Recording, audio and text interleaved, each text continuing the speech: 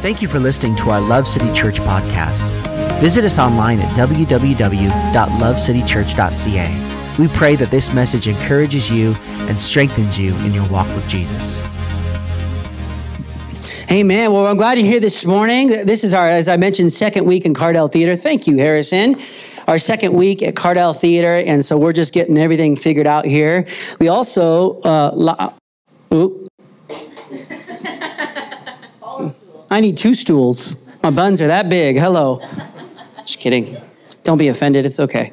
So this is our second week. We also are online as well, so you're always welcome to join us online. For those watching online today, we're so happy that you are here with us, and we're just glad we're having a great day. It's kind of a semi-nice day today, huh? A little bit of rain, a little bit of sun, but thank God for this last weekend, how beautiful it was. Amen?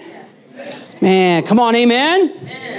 Now, there's something about being in church. I don't know what kind of church you've been to before, but I like it when you talk to me. When you say nice things, this isn't like a comedian club where you can heckle me, Bessie.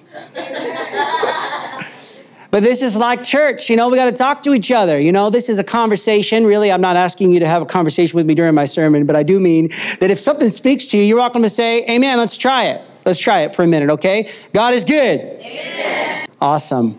Well, come on, we're going to get into the Word today, and it's going to be fun. We are just in our second week of our Unstoppable Church series, and what we're going to do today is every week for the next 8 weeks over the summer, I'm going to be just giving you one word that helps kind of define why the church is unstoppable. And the goal of this series is to really help you understand, for those of you who've been to church for a while, we're a little bit different than a normal church. We just have a very simple rhythm, and hopefully you can capture that rhythm today. We have a very simple rhythm, and we just gather together and we grow in our groups, and that's really what we do. Is we gather together and we have house to house opportunities to grow in our walk with God. We're regular folks, and we're just what you see is what you get. So if you don't like me today, you're probably not going to want to hang around. No, I'm just kidding. I'm sure if you don't like me today, talk to my wife. She's a much better version of me. Hey now. No heckling. You kind of walked into that. I did. I set them up. Note to self, don't set up the second service. But come on, we're just going to talk about one word each week that kind of helps define. And normally I like to take several points, but we're just going to take one thought and really base the whole day around that one thought today. And so, the reality is that the reason I want to do that is because we often kind of overcomplicate things, don't we? We kind of overcomplicate church, we overcomplicate God, we overcomplicate relationships, we just overcomplicate everything. We're just a complicated people. And the reality is that I wanted to take the next 8 weeks and help uncomplicate. Is that a word? Uncomplicate. Undercomplicate. Uncomplicate. Uncomplicate. I want to uncomplicate. This is complicated. I want to just make it easier and more simple for us to understand the realities of what it means to be a follower of Jesus, what it means to be a part of the local church. And so that's my heart today. And so I want to, you might think today walking out, man, that was a very simple message, but trust me, if you can get this into your life, you're going to be blessed by this message today. And so I'm going to give you a bit of background to where we're going to go. We're going to read just 3 verses today. Our first verse is going to be found in Acts chapter 2. And so let me give you a context. For those of you who maybe don't know the story of Acts chapter 2, whether you're here today or you're watching online, let me help you understand where we are in our story of the church. Jesus was crucified over Passover. During the Passover feast, Jesus was crucified, and 50 days later was the Feast of Pentecost. And what happened is that the Jews from all over the world would gather together in Jerusalem to celebrate this Feast of Pentecost. What this was happening for generations, for 1,500 plus years. The Jewish people were celebrating these different feasts and these different meals and these different celebrations to gather together to celebrate their lineage, to celebrate their history. Now, 1,500 years of believing in this idea of Yahweh and believing in this idea of their Judaism, their Jewish culture, it was kind of like being passed down for generations. So we be able to really tell if many of them had a true relationship with God based on whether they went to a feast or not, because it was a part of their history. It was a part of their family. It was a part of what they did in order to really be approved. If you would skip the Feast of Pentecost, you just wouldn't be a part of the family, ostracized. It was an important deal as a Jew to engage in these environments. And so here on Jerusalem, think about this for a minute. 100,000 people lived in Jerusalem. And over the Pentecost, over 900,000 people would all come together at Jerusalem. So every Best Western and every Holiday Inn was completely full until finally they would just camp out in the surrounding valleys and grassy fields like Woodstock. And they would all gather around and they would all just kind of have these little camps for about a week or so. They would just celebrate this feast and they would gather together. And so here these people would gather with this idea. Here in this moment, they would gather with the idea of gathering together to remember a religious, traditional habit that they had as Jewish families. 100,000 people became 900,000 people over a weekend. Can you imagine how chaotic that would be? And here they are, gathered together. And little did this group of people know that this year at Pentecost was going to be far different than previous years. They had about a group of about 100 people, had spent about 3.5 years with this man named Jesus. And they believed that he was the coming Messiah that all of these Jewish people were waiting for. If you talk to any Jew, if you're here and you're Jewish today, you would understand that every single Jew would believe that the Messiah is to come. But many of the people who heard the message of Jesus did not believe that Jesus was the coming Messiah. These 120 people did believe that. And so they believed that Jesus was the coming Messiah. They began to have a relationship with him and they began to follow the customs of Jesus. And now they begin to be a follower of Jesus and they were committing their entire lives to him. Jesus died. He rose from the dead. Come on, somebody say amen. He rose from the dead. And then the Bible says in Acts chapter 1 that they're talking to Jesus and he ascended up into the clouds and he disappeared.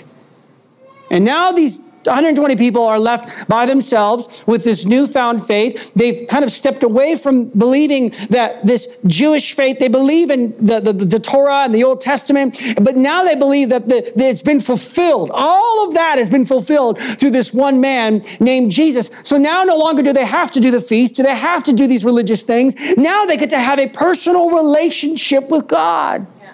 And here 120 people didn't know what to do, so they gathered up in this upper room, and there's James on the guitar, the half-brother of Jesus, doing his thing. It was most likely Filipino from the islands. And then we have, you've got Matthew, who's got a pretty good voice, so he's singing, Matthew's up there singing, and you've got, John, he's like, well, I'll share a word. John's got a little word. He's a sweet guy. He's a lovey guy. Let me show you a word about love. I love you guys. I love you guys so much, man. That's John's message. I love you, and I love you, and I love you, and I love you. And that's John 3:16. God's loved the world. Anyways, whatever. It's a good verse. One time, God's loved the world.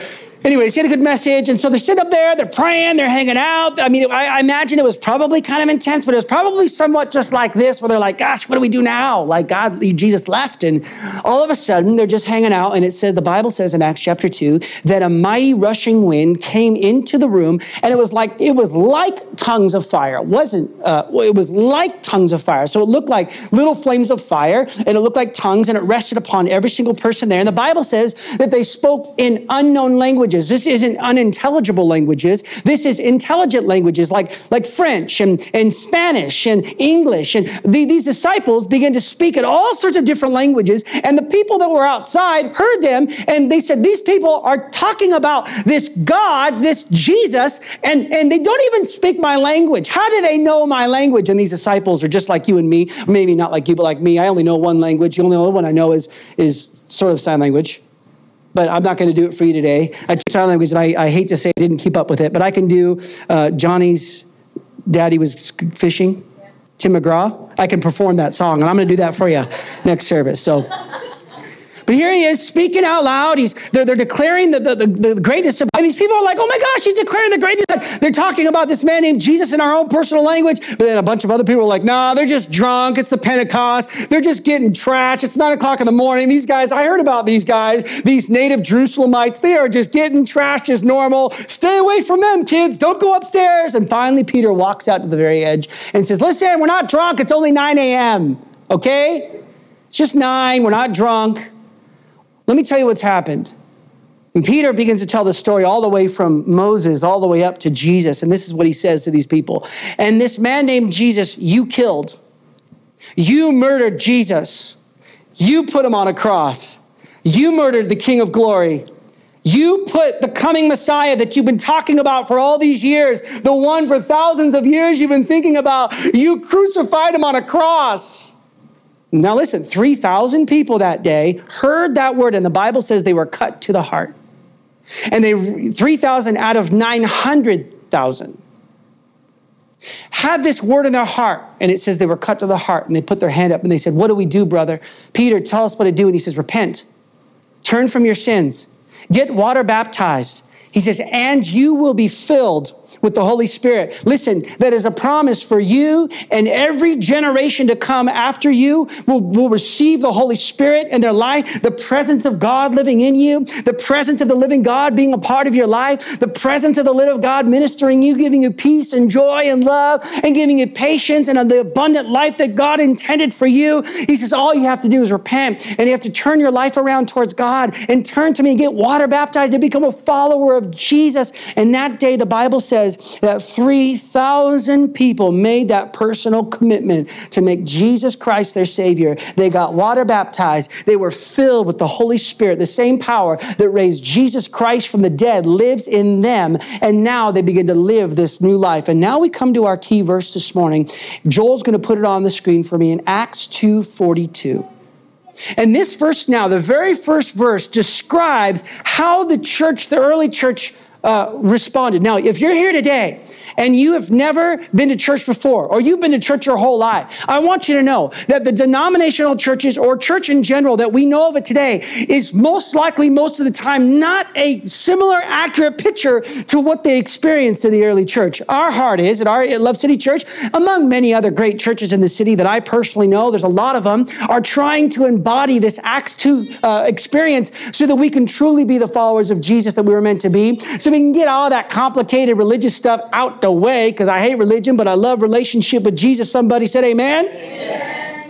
So that we can serve God and have a good time. And come on, life's meant to be enjoyable and make it through life, and not just make it, but thrive and have blessed finances and have blessed marriages and blessed relationships and be a part of the house of God where you feel like you're making a difference in the lives of the people and reaching people for Jesus Christ. Come on, that's what we see in this scripture. But there's a very interesting word they've used. Our key word today is devoted. The very first verb describing the church was devotion. They were devoted. They devoted themselves to the apostles' teaching and the fellowship and to the breaking of bread and prayers.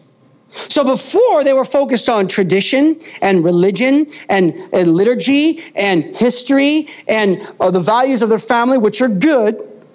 But something shifted in their devotion from just going through the motion of religion to now engaging their life, being devoted to God, to Jesus, to the church, to the things of the kingdom of God. They shifted their attention from being devoted what mattered most to men, now to being devoted to what mattered most to God. And we see in this verse here today, this word devoted. I have these definitions on the screen. I wanted you to read them. I don't normally do this, but I wanted you to see the definition of these words. Look at these words on the screen here. Steadfast, to never quit, to never stop, to keep on going, to be faithfully committed, to continue in something with courage, to have constant readiness and perseverance. Look at this word. This Greek word actually has the root meaning of to spend your life committed to something, or the word to be addicted to something. Come on, if you're going to be addicted to something in your life, let's be addicted to the things that matter most to God. It says here in the scripture, and this word means to be habitually abandoned, compulsively, or obsessively. This word means to fully embrace something, to immerse yourself in something, almost to the point of being a fanatic. That's what this word devotion means. That the early church totally and completely devoted themselves, fully immersed themselves, even to the point of excluding things that no longer mattered in the eyes of God. They devoted their lives to what mattered most to God. Now, I'm not going to spend a lot of time on these few things, but I want to mention them just so you understand that this is what their whole life was focused on. Now, do an inventory on your own life. What are you focused on? What are you devoted to? What are you giving your time to, your energy to, your mindset to, your heart to, your life to? The early church only were required and really responded by giving their life. Now, we never see this anywhere in the scripture. They say, and after the 3,000 came to God, now we had a 6-month seminar on how to be the church. We literally go from verse 41 to verse 42. They just knew what to do. Why? Because they were responding to an alive relationship with God. No longer religion. They were responding to an alive relationship with God. And we have just 4 or 5 things. I'm just going to run through them quickly, but this isn't the full point of the message today. But you'll see that they continued to persevere in studying the teachings about Jesus, the apostles' teaching. They studied Jesus. They didn't study the idea of our thinking and how our thinking could be, the positive thinking, or they didn't study the doctrine of Jesus or study around Jesus, or they didn't study all of these things that sometimes we look at in Scripture. These people were committed to one thing and one thing alone. I want to know about Jesus. I want to learn who he is. I want to be more like him. I want to follow him. I want my life to look like his. The teachings of Jesus and who Jesus is and the things that Jesus taught about his kingdom are the most important things that we can put our attention and our focus on. Don't get sidetracked and don't overcomplicate what it means to be a follower of Jesus Christ by making it about all the things that you don't understand. Listen, you don't understand it for a reason. God will reveal it to you when it's up to him. All you need to worry about is, do you know Jesus better? These people were devoted and committed to Jesus crucified and Jesus the shepherd and Jesus' return and Jesus' power. They continued to pursue in the fellowship of the church. Notice that this is all surrounded around the church, which you're in today.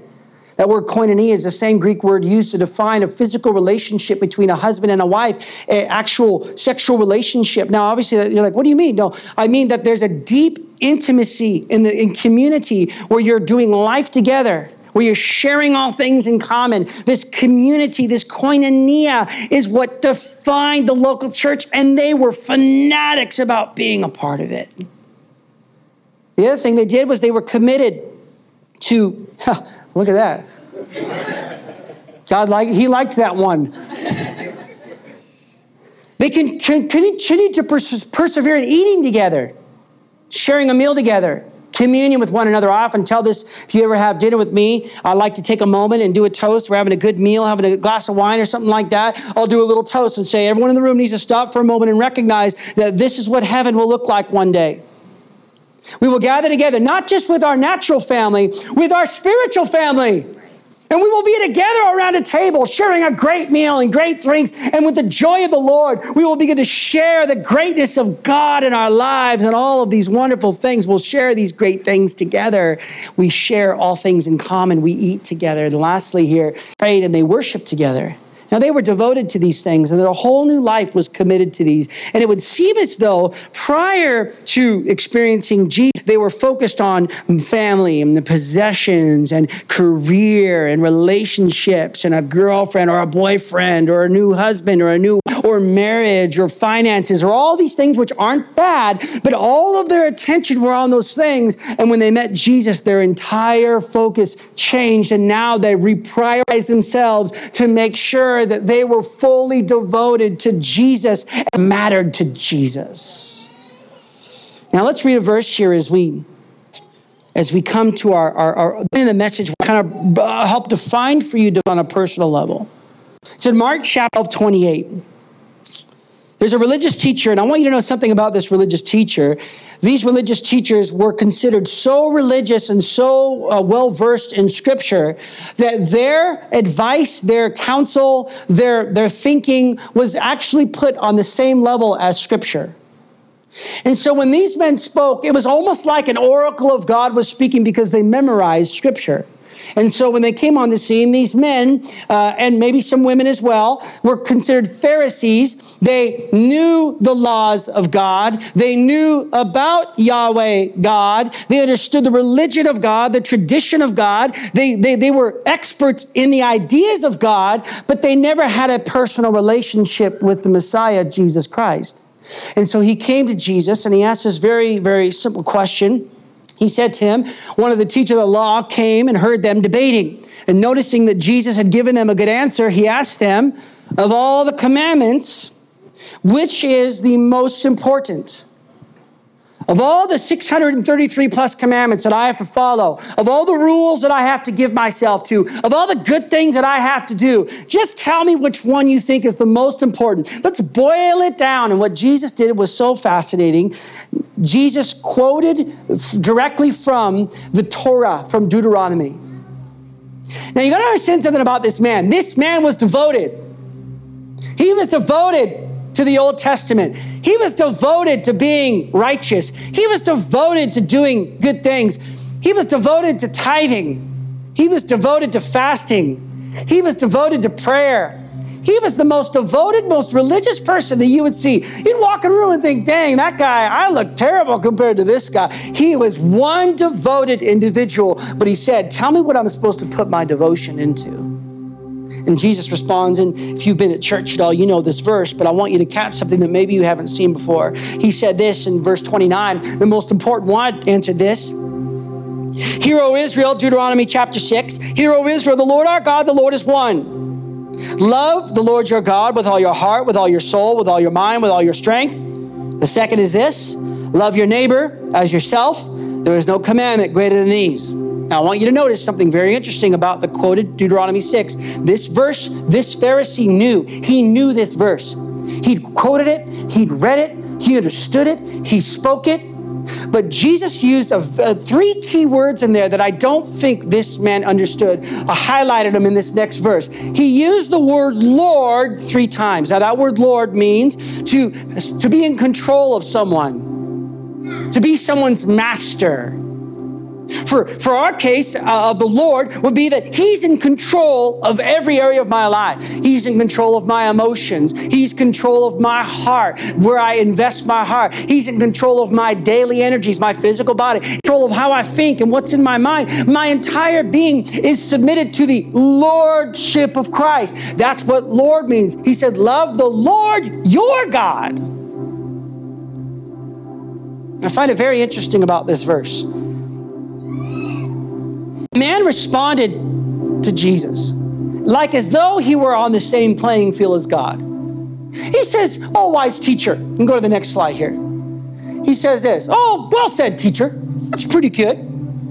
Look what he says. The man replied, you're right in saying to Jesus, you're right in saying that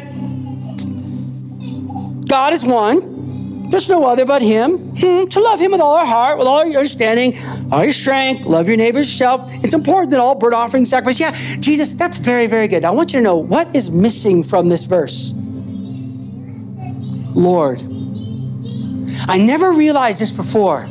But this man, this religious man, kept out the word Lord. Jesus quoted Deuteronomy 6 verbatim and said, this is exactly what the word says. God, you must be fully devoted to him in every area of your heart, every area of your mind, every area of your soul, every area of your life. What it means to be a follower of Jesus is that I am fully surrendered and a fanatic for my life to be devoted to God and focused on what matters to him. This man said, yeah, I get it. We need to give our lives to God. And I get it. Yeah, God. He left out the word Lord. And look how Jesus responds to him. I find this very fascinating, and I want this to just pierce your heart today. Consider what Jesus says back to this man who knew all the right things to say, knew all the religion, and went to church and did all the right things. Look what Jesus says back to him. When Jesus saw that he had answered wisely, he said to him, you are not far from the kingdom of God. So he says to this man who had devotion in his life, but maybe his devotion was a bit misguided. Maybe his intentions were good. Maybe his heart was right. Maybe he gave to charity, or maybe he did these things, and all the things that he did were good. He was a good guy. He wanted to serve God, but in reality, he had missed the whole point. Notice God does not say he's there. He says you're not far. You're on the border. You're so close. You're right there. You just have to shift your devotion from all of the religion and all of the do. See, religion isn't just about God. Religion can be your possessions. Your religion can be your relationships. Your religion can be your addictions. Your religion can be your TV. Your religion can be your video games. Your religion can be your career. Your religion can be your call for God. Your religion can be how much money you give, or how big your house is, or how much money you get, or how big your religion isn't just about God. Listen, your religion is anything you are devoted to fanatically. And this man's devotion was not on God. And Jesus looks at him and says, well said, but I want you to know today, you are not far from the kingdom of God. Maybe he engaged Jesus with his emotions. Maybe he engaged Jesus with his thinking. Maybe he engaged Jesus by his daily energies. You know, I'm not a bad person. I give to charity. I go to church. I'm okay. I believe in God. But maybe this man never fully surrendered his heart to Jesus.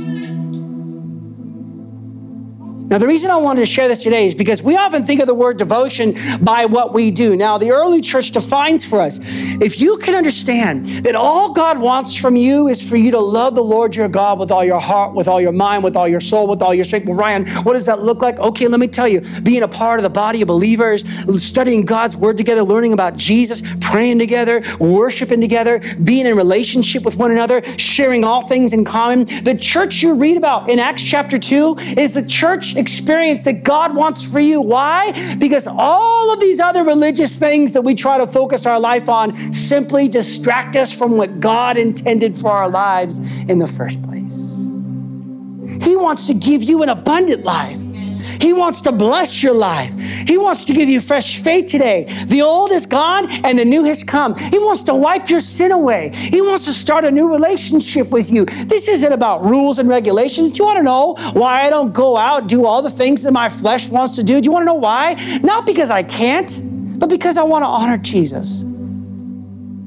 I don't get into an immoral relationship with another person or look at things I shouldn't or do. And trust me, I'm sinful just like you are. We're all human here and we all fall short of the glory of God. But I don't not do those things because it's a rule in my life. I don't do those things because I know that I want to be devoted to Jesus, my King and my Savior. I want to devote my life to Him, and I want everything that I do in my life, my daily energies, my heart, my thinking, and my emotions to be centered and fanatically devoted to the King of Kings and the Lord of Lords, Jesus Christ. Come on. What's your religion today? Is He the Lord of your life? One of the ways to know whether He's not is when we overcomplicate it. Because it's simple. Confess with your mouth and believe in your heart that Jesus Christ is Lord, and you will be saved. Simple. Ryan, what about all the areas of my life where I'm struggling and sitting? Ryan, I smoke, or I drink, or I do this, or I do that. Listen, it's not my job to tell you not to do those things. It's the Holy Spirit's job. And I want you to hear me. He will speak to you. He'll come to you in the middle of the night and say, hey, I want you to stop doing this. You're like, oh God, I love that boyfriend so much. Yes, but he's in an unhealthy relationship for you. And if you want to go forward in me, you got to let that thing go and give me your whole heart. Okay, God, I'm devoted to you. And guess what? Just around the corner comes that Prince Charming riding in on his horse with his hair going back. If you submit your life to the Lord, if you submit your heart to God, if you give your emotions to Him, I want to make a promise to you. The promise from Scripture is that your life will be abundant. You'll have a life of faith and a life of joy and a life of hope. And does life stink sometimes? You betcha. But guess what? We got a God who helps us through it. Because I'm not devoted to the idea of God. He's my Lord. Amen? Come on. Would you stand with me this morning? I want to pray for you.